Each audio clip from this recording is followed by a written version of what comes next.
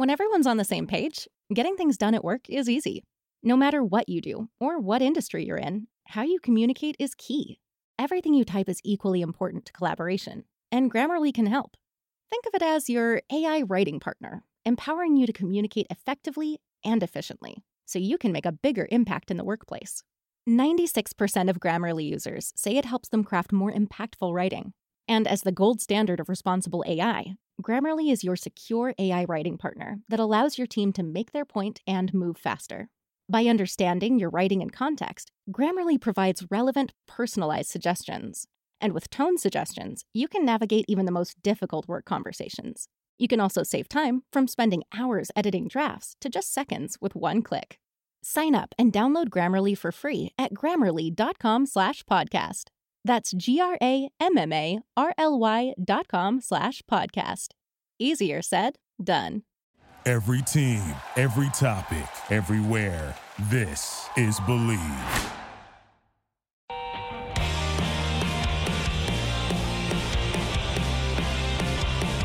Andrew Friedman is the chef whisperer.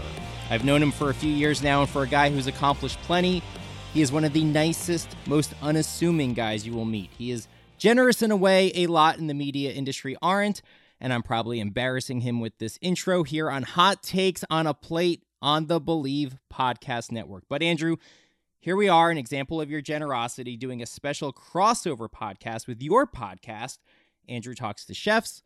I want to tell a story about that generosity in a moment, plus throw some hot takes your way about chefs. But first, I want to talk about Andrew Talks to Chefs.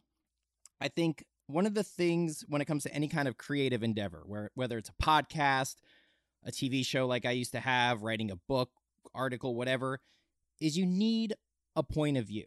And you need a distinct point of view. You can't just say, I want to write about food, period, or I want to talk about food, period. And I think what's made you successful is that you found that point of view. Your point of view, it's chefs. I mean, it's in the title, Andrew Talks to Chefs, but you have delved so deep into that industry. I almost see your podcast as sort of like what James Lipton did with Inside the Actors Studio. It's you're able to deep dive with chefs because you really understand that world. Well, thank you. First of all, Rob, thank you for all those kind words. Yes, I think I was blushing. Yeah, I mean, to me, I am the only person still, although I've been trying to populate this term for years. I'm the only person I know who refers to themselves as a chef writer, not a food writer. I don't know when the last recipe I wrote. I haven't collaborated on a cookbook in probably 5 years, and I'm fine with that.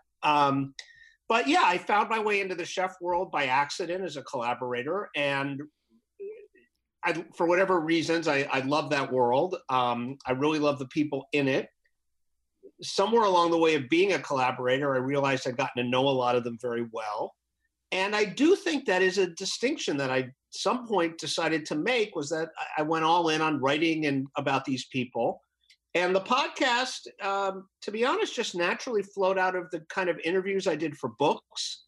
My last book, which was a book called Chefs, Drugs, and Rock and Roll about the American chefs of the 70s and 80s. I did a little more than 200 interviews, and a lot of them just naturally would, I'd have a 30-minute appointment with someone and they would turn into 3-hour recorded interviews.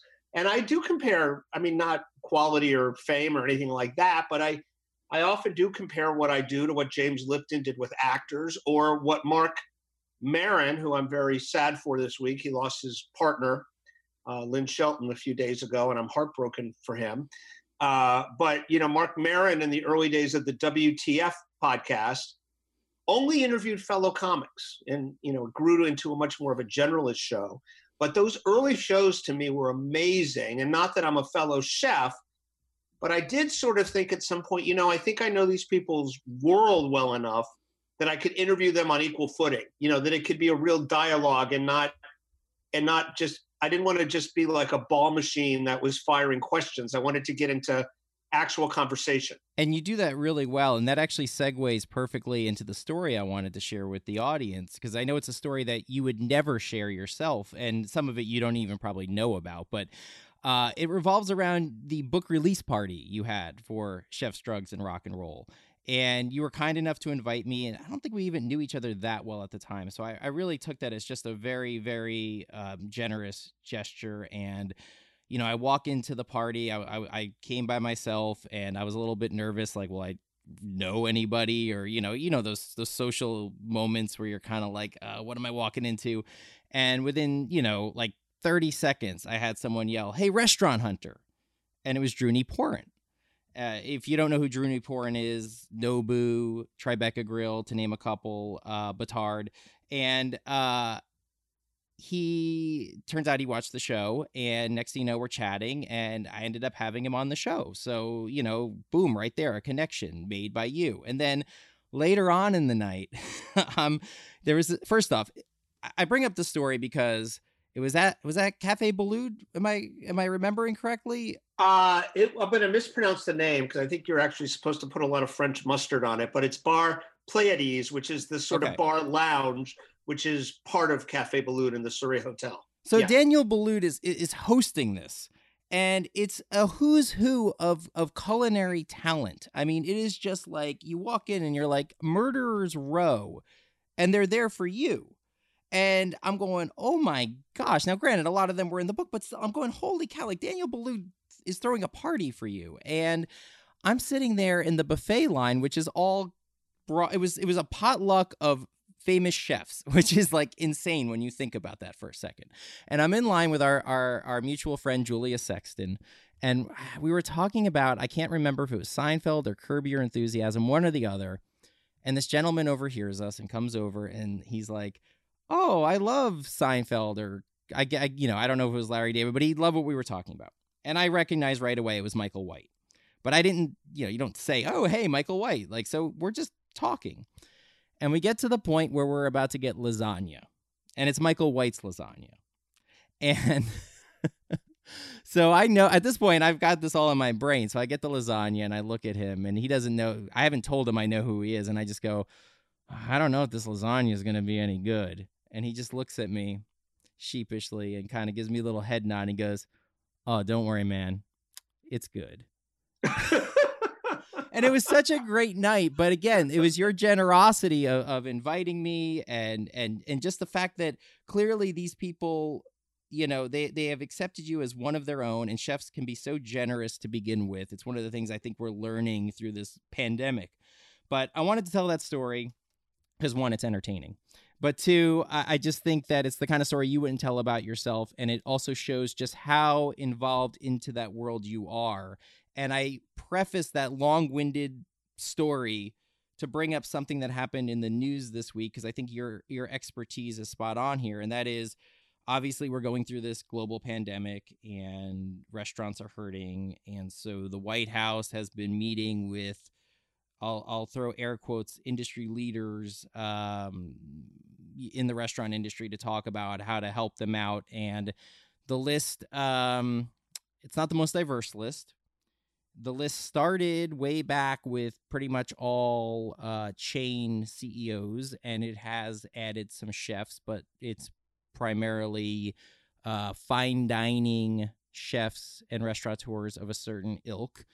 And I'm curious from you what you think about the participation of the Thomas Kellers and the Will Guidaras and Sean Feeney's of the world. I'm curious what you think of it, because a lot of people are slamming them for participating because of the connection with the Trump administration. But on the other hand, I mean, who else do you participate with right now? Like, how do you manage that? Well, first of all, I have to ask, Rob, you may be teaching me something, although I'm not sure. Maybe I misunderstood you saying it. So we're talking here on May 19th. You're referring to a meeting at the White House on the 18th. Was that meeting an expanded version of the President's Council, or was that just a group of restaurant industry representatives? I thought it was a group of representatives, one of whom, Thomas, happened to be on the President's Council. Yeah, you're probably right on that. I guess my point is more meeting with the president in general. So taking the labels out of it for a second. Yeah, just meeting at the White House. So this is I have to back up to give you the answer, because there's a thing I've been formulating in my head. I may actually do my first ever editorial on my show about this, or maybe my second, but my first official editorial. This weekend, and I'm not going to name names because it's not about names, and these are just representative people, but I was on Twitter, and somebody said, Rene Redzepi's restaurant, Noma in Copenhagen, is reopening and serving burgers, right? And the LA Times covered it, and a food writer went on Twitter and said, I don't know about it. I don't really care about Noma right now. Anyone else feel the same way? And I thought, well, you know what? If this moment's taught us anything, it's that all restaurants have been closed, all of them, from the most inexpensive, unassuming neighborhood place to the most high-end 3-star Michelin place that people travel to go to, right? And I think one of the beautiful things we've seen is a sort of coming together of the industry like never before. There's suddenly a desire to not only get places open again, but to actually change how they do business, change the business model, make the life better, make the business more fiscally responsible for everybody involved. And, my new question, and this gets to the thing you just asked me about, is I don't want to hear anyone complaining anymore without them saying what should have happened instead. So I understand that the president's council that was announced a few weeks ago was shamefully underrepresentative. I did 3 shows about it that week. I'm not saying anything differently. I understand that the group that was invited to the White House was shamefully unrepresentative. Now, this would have been just a small adjustment, but Tom Colicchio was quoted in the Washington Post talking about the group that went, that they wanted one of the reps from the Independent Restaurant Coalition to be Katie Button, the Asheville, North Carolina chef and restaurateur. And for some reason, somebody on the government end of that meeting said no to Katie. Now, I don't know what the reason was. That still would have just been one woman. It would have been another Caucasian, right? So I'm not disputing. I don't even want to say optics, because it's not about the optics. It is about, well, why was it only these, white men who were able to go there? I totally get that. That is an issue for me as well. However, were they supposed to say no? Every day I see the governor of my state of New York talking about how we need federal money to get through this, to pay our police and our firefighters and our nurses, right? And open our schools and not lay off teachers. That's federal money we need. Well, that's what the restaurant industry needs. Were they not supposed to go? Look, this is what I mean. If you want, it's easy to snipe, and it's fine to say that was an unrepresentative group, but I don't get these personal attacks on these guys. Well, again, it's like that idea of, okay, so you got, on one hand, you got people saying, I don't like who was invited. But then when people accept the invitation, they are told they shouldn't. So it's like okay, so let's say he invited a more diverse crowd, right? And let's say they accepted. Would they then be knocked for accepting? Like, it feels like you're damned if you do, you're damned if you don't. Now, look, I think, people are upset because there's a little bit of ass kissing, if you will, from some of these restaurateurs saying, you mean around the table yesterday? Yes, some effusive things. I think, I don't want to be misquoted here, but I think Sean Feeney said something to the effect of, like, you're one of us. We consider you one of Trump. us. Yeah. And so, I understand the frustration there. And I just try to put myself in one of these restaurateurs or chefs' shoes. I think you don't need to do what Thomas Keller did and retweet that it's an honor. I don't think you need to make those kind of comments, you're one of us, to get what you need. I think if I were in that position, I would go in there and I would just try to stick to the facts. Try to, whether I agree with the guy politically or not, I would say, look, you care, Mr. President, about the economy. This is how it's impacting the economy, and put it in a perspective that he can understand. Maybe he doesn't like to go out to eat at these kind of restaurants. Maybe he's a steak well done with ketchup kind of guy. But what he does understand, he understands the impact this whole thing can have on hotels. He has a lot of those. You point out, hey, if certain cities are culinary destinations and people aren't going to them, guess what? They're also not staying at hotels. And guess what? It's also hurting the airline industry. And guess what? A lot of those states that you need to win, they have farms, and those farms are hurting right now. And you present that. I don't think there's anything wrong with doing that. Well, listen, it's very to me, it's very complicated. Okay, let's get past the first threshold, and let's just stipulate for a moment, despite the problems with the makeup of the invitees, these people did the right thing by going. Okay, so now they're there. What do they want? They want to get things for the restaurant industry. Okay, now it has been proven time and again that the way to this president's heart is flattery. It just is. We've seen a few weeks ago, he was down at the CDC, and one of the top guys, I forget his name, he had a beard, it was a piece of footage that got played a lot, made some reference to his unbelievable leadership, right? Now, do we think for a minute that guy actually felt that way? I sure don't.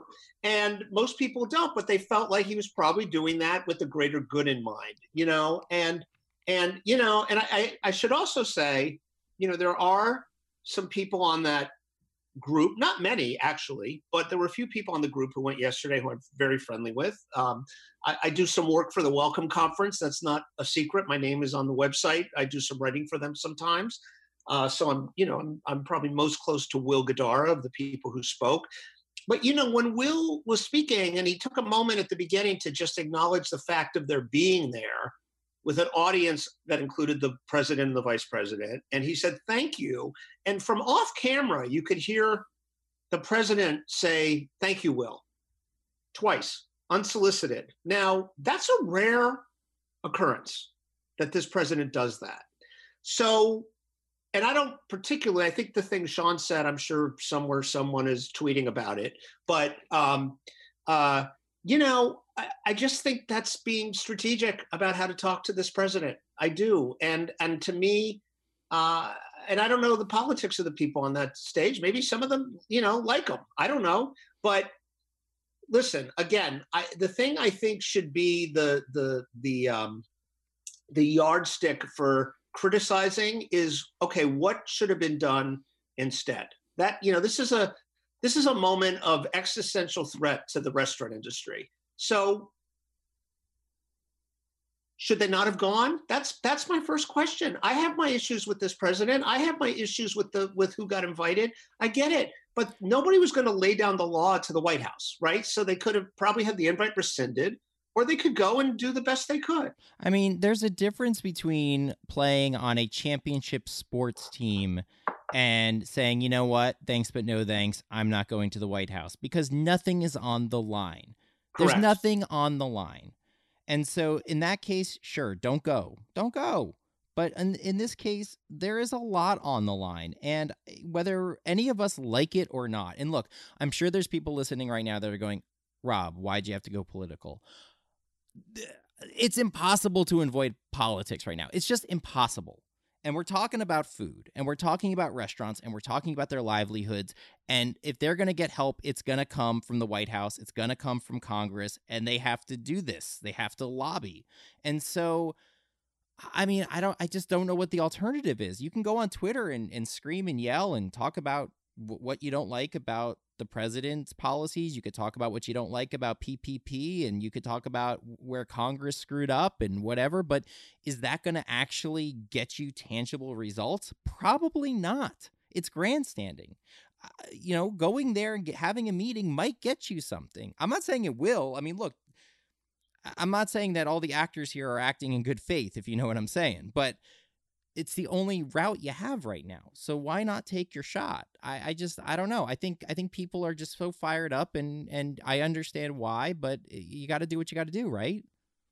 Yeah, that's how I look at it. I mean, I think your comparison to the sports team, electing to turn down an invitation is a very good counterpoint, because I would agree with you. There is nothing at stake. I mean, maybe some people don't watch, or maybe some people don't buy tickets, people who have really strong feelings about it. But right now, there's a lot at stake, and maybe it helped. maybe it helped. You know, if there's a new package announced or something that's specifically done with the restaurant industry in mind, are people going to still take shots at these guys for going? I mean, I don't know. I just think this to me is a time where it's all to me about pragmatism. It's all pragmatism to me right now. Absolutely. Well, listen, here on Hot Takes on a Plate, you, the listener, get to eavesdrop on the ultimate food fights as I debate my culinary world friends and other eating enthusiasts in their areas of expertise. And since we've been going through this global pandemic, we've been kind of sometimes putting the food fights off to the side or later in the show because there's just pressing stuff happening in the world that we got to talk about. And that's one of these times. But now we're going to get into that. And Andrew, since you are the chef whisperer, I want to throw some hot chef takes at you. Your job is to tell me I'm right or tell me I'm wrong and why. You ready? I'm ready. All right. So the first off, and this kind of ties into your book, Chefs, Drugs, and Rock and Roll. For years, chefs, they didn't get the credit they deserved for their creativity and their hard work and their imprint on society. And then as food media grew and there were all these, food festivals and TV channels and blogs appeared on the scene, chefs became celebrities. And they were finally, rightfully celebrated for what they did. But then I feel like something changed. I feel like, over the last, I don't know how many years, a lot of people they're forgetting what a chef does to begin with. And they're getting into it, a lot of them, for the celebrity. And I think some people have gotten credit maybe as celebrity chefs that maybe didn't really earn their stripes, so to speak. And I think during this pandemic, we're kind of hitting the reset button a little bit and maybe reassessing putting chefs on too high of a pedestal. And I think at this point, there might be a little bit of a celebrity chef revolt, if you will. So I think maybe we're going to kind of shift. I think, at one point, chefs didn't get enough credit. Maybe now they're getting a little too much credit in popular culture, if you will. Maybe they're being put on too high a pedestal. So tell me I'm right, tell me I'm wrong, that there's going to be a little bit of a celebrity chef revolt. I think this is a yes or no, right? I guess I think if I have to say yes or no, I think the answer is probably yes. However, I do think that people who have shown themselves to be useful in this moment are going to be either affected not at all or elevated even higher. Guy Fieri, who I guess, do we call Guy Fieri a chef? I guess we don't. No, look, and that's another thing. I think that people get chef and cook confused, right? Like chefs are managers. Guy Fieri's a manager. That's what he does. Chefs run kitchens, right? They do, but they're also, I think when you're talking about celebrity chefs, they're not in their kitchens every day. They recipe develop and they train people and they manage. They run empires. That's what they do. Yeah, but there are those who also do cook, right? Like Grant Achatz is still in his kitchens. Yes. I mean, there are people who do yes. that. But you look at somebody like Jose Andres, it's the wrong term, but his halo has only gotten wider. Guy Fieri, there's this article that was just written. He's raised like over $20 million for people in the industry. I mean, he's not going to be diminished by this. He's going to be elevated by this. And this is someone who, to be honest, has gotten like zero respect from, the kind of high end, quote unquote, respectable restaurant chefs out there. But everyone I know who's ever worked with him on a TV show or something really likes Guy Fieri. I've never met him. I think this notion of just, the kind of knee-jerk, genuflecting, automatic reverence for someone in a white jacket and, and a toque, is that going to come down a little bit? I think maybe it will. I've actually been wondering if, along with this reset people are talking about in the industry, if that might even happen internally, if we might see a little bit, of the sort of we chef culture in kitchens, if kitchens along with, screaming at people and throwing saute pans, that went out a couple of years ago or started to fade out. I wonder if we're going to start seeing people, say, call me Andrew, don't call me chef.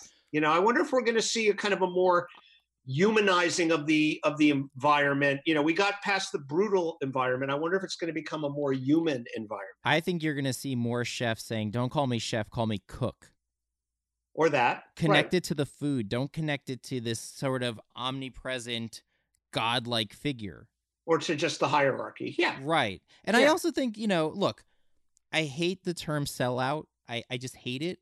I don't think becoming a quote-unquote celebrity chef is selling out. I think this idea that chefs need to be chained to the stove for 30, 40 years doing thankless work and never capitalize on their personalities or their ideas is just absolutely ludicrous. However, I think where you draw that line is when they capitalize at the expense of others. I think that's where this kind of chef revolt is kind of feeding into right now, where there's this optic of, and I'm not saying it's right or wrong, but there are chefs out there right now lobbying to save their industry, and rightfully so. But a lot of these chefs are multimillionaires, and their employees right now are collecting unemployment. And whereas some people see that as they're lobbying for their employees and for their industry, other people say, "Oh, cry me a river, you're rich." And again, I'm not saying that's right or wrong, but that's an optic, is that, why should we listen to the David Changs of the world cry me a river when David Chang is set, and meanwhile such and such doesn't have healthcare or doesn't have this? Again, these are optics. I'm not saying, that's reality, but those are the optics of it. And I think there's an optic thing where people are saying, why are these rich people crying? Yeah, but I think... Look, yes, I'm sure that applies to some people, but there's also a lot of these people who are doing things, in the organizations that they're a part of, or these efforts that are making, that they probably would do better for themselves if they just did their own work, their own lobbying behind the scenes, or their own fundraising. Will Guidara does not have a restaurant right now, and he's one of the people who created the Independent Restaurant Coalition. What's he got to get out of it? He doesn't even own a restaurant. He's doing it for the industry. I mean, Again, I'm not talking reality. I'm talking optics here. Yes, but I'm just pushing back on it, because I do think a lot of these people who have a lot of money in the game would, in theory, would do maybe better for themselves with an everybody for themselves approach, and just worried about their own fiefdom. I think maybe they would do better. I think I go back to that first thing I said about people who are like, I don't care about Noma, and listen, I've never been to Noma. I've never been to Copenhagen. To be honest, it's a wonderful city. I can't afford the trip. I got 2 teenagers, but to me, the beautiful moment here to be recognized is this kind of coming together of all strata of the industry. And I don't mean strata like one's better than the other. I mean, let's say price points, right? Level of formality. Everybody, this industry that's never coalesced in any real way is all of a sudden doing that. And I think beyond survival, Rob, the other thing to me is that this is amazing. First we had the term pivot, that came around. And then the last 3 weeks, 4 weeks, all of a sudden there's another word that we're hearing all the time: reset. This idea that we want to make the industry better than it's ever been, that we want to fix this dysfunction. That is kind of amazing that, at a time when they're at this existential threat, they actually want to take steps to not just reopen, but to actually address things that have never been addressed in this industry that go back generations. So I just think that pointing out who makes more and who's got more on the line and all of this, I get all of those feelings, but I don't see, I just don't see, I don't see universally, I don't see a lot of proof of disingenuousness.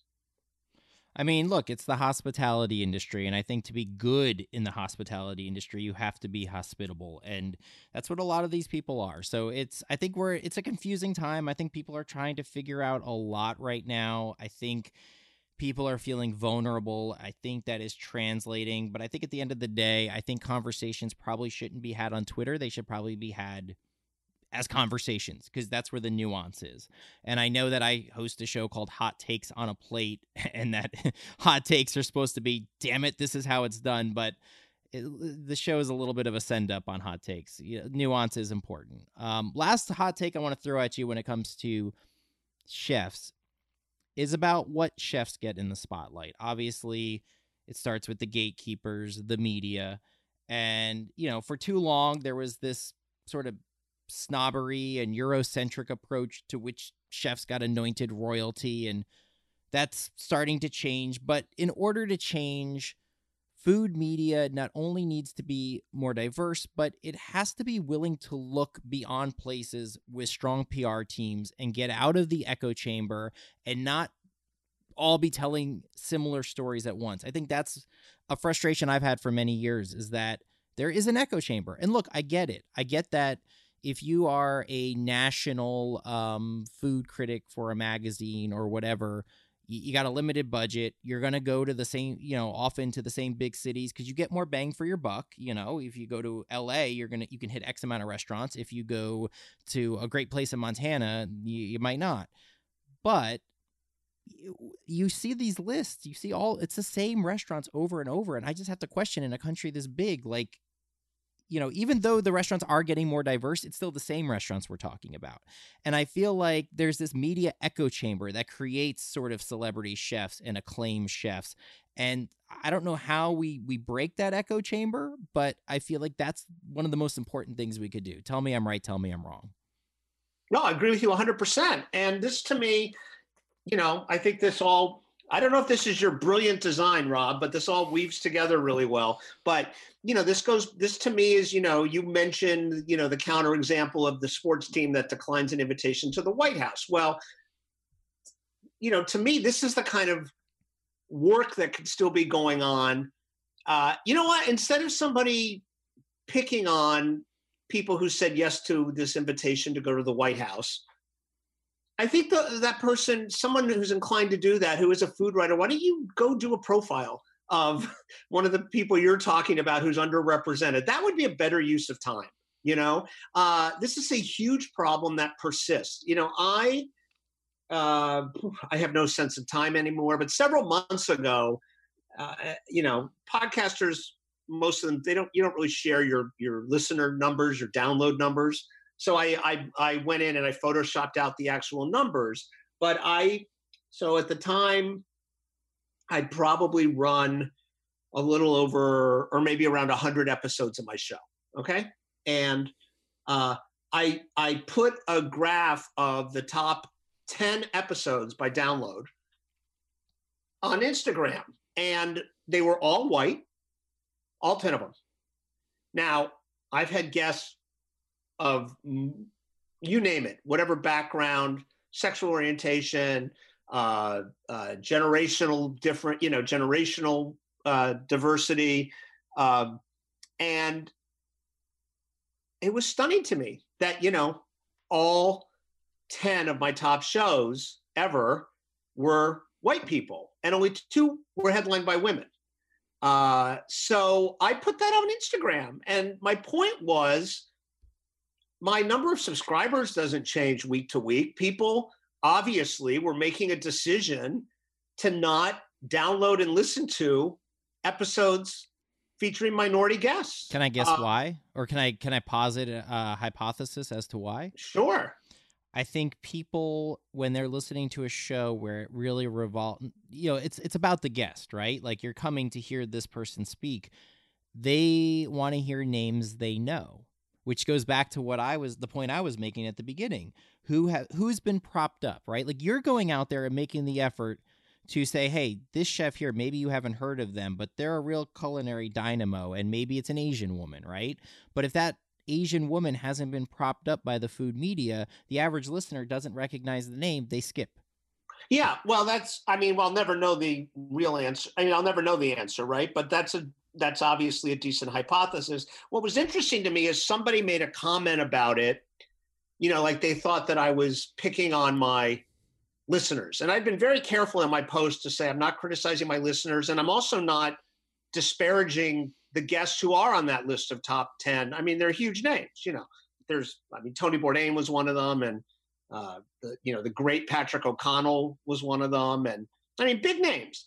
But so anyway, I took it offline. I got into a direct message conversation with this listener, and I said, I'm not criticizing, but I'm asking people to think about why they're making the choice they're making. And they said something to the effect of what you're saying, which is that they listen to the people that they know. And I said, right, but then you have to think about why is it, it's a vicious circle, right? Like, why is it that you know these people and don't know those people? Well, and how will you get to know them? It goes back to celebrity culture, right? It goes back to celebrity culture. It goes back to, I saw that guy on Netflix.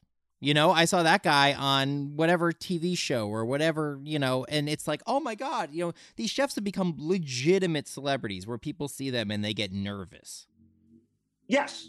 Oh yeah. I mean, I've seen people meet for sure Thomas Keller, who could barely get a word out of their mouth. I mean, to speak to him, it's amazing. To counter your point about podcast listenership, when I had the TV show, when I had Restaurant Hunter, I made diversity a huge point of the show, and diversity of all types, diversity of cuisines, diversity of characters, diversity of geography, price points, you name it, because everybody eats and they eat differently. And I wanted the show to represent the communities that it was airing in. And, I think some people who live outside of Westchester see it one way, but Westchester is a pretty diverse place in a lot of ways. There are urban areas with diversity. And so I always found it interesting that a lot of the segments I did that were of underrepresented communities were actually the ones that got shared the most on social media when I would post them, because people were like, wow, I see myself, like, holy cow. Like I remember one time I was on Long Island. I think I was doing a segment on the only Filipino restaurant on Long Island at the time, and it got shared hundreds of times because, look, it's us.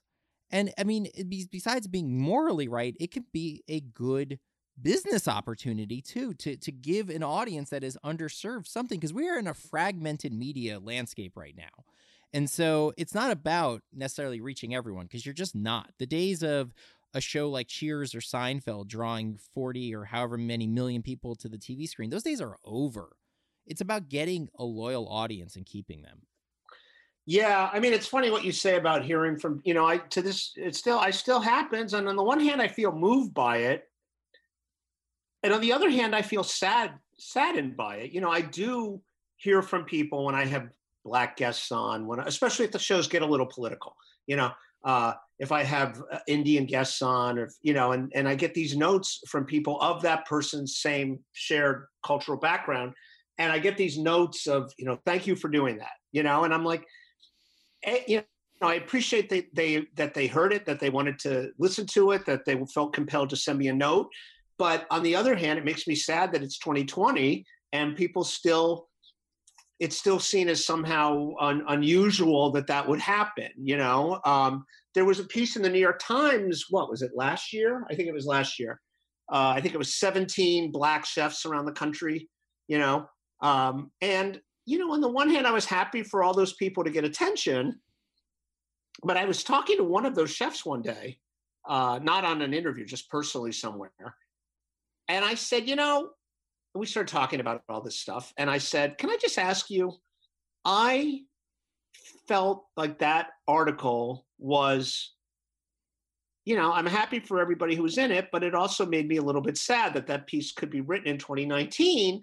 And the person said to me, oh, you mean because it could have just been a piece about 17 rising chefs around the country, yep, and we just all happened to be Black? And I said, but that didn't need to necessarily be mentioned. And I said, yes, I would.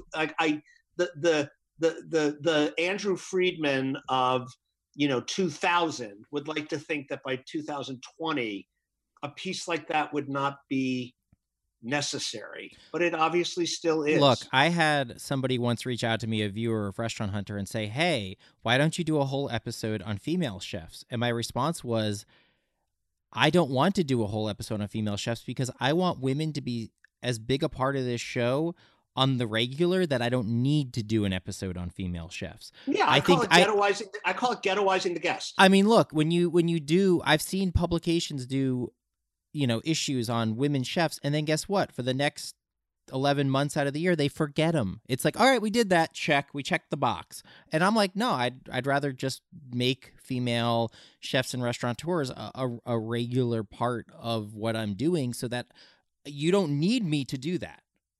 They're just part of the fabric. Mm-hmm.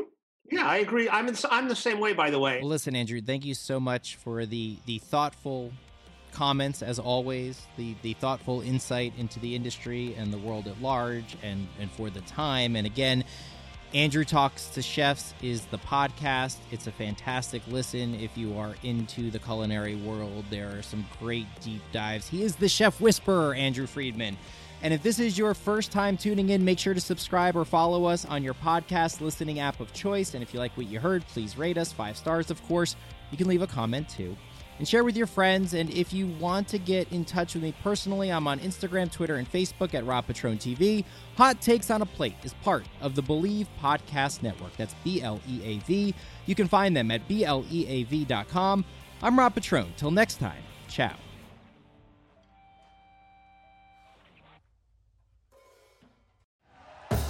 Thank you for listening to Believe. You can show support to your host by subscribing to the show and giving us a 5-star rating on your preferred platform. Check us out at Believe.com and search for BLEAV on YouTube.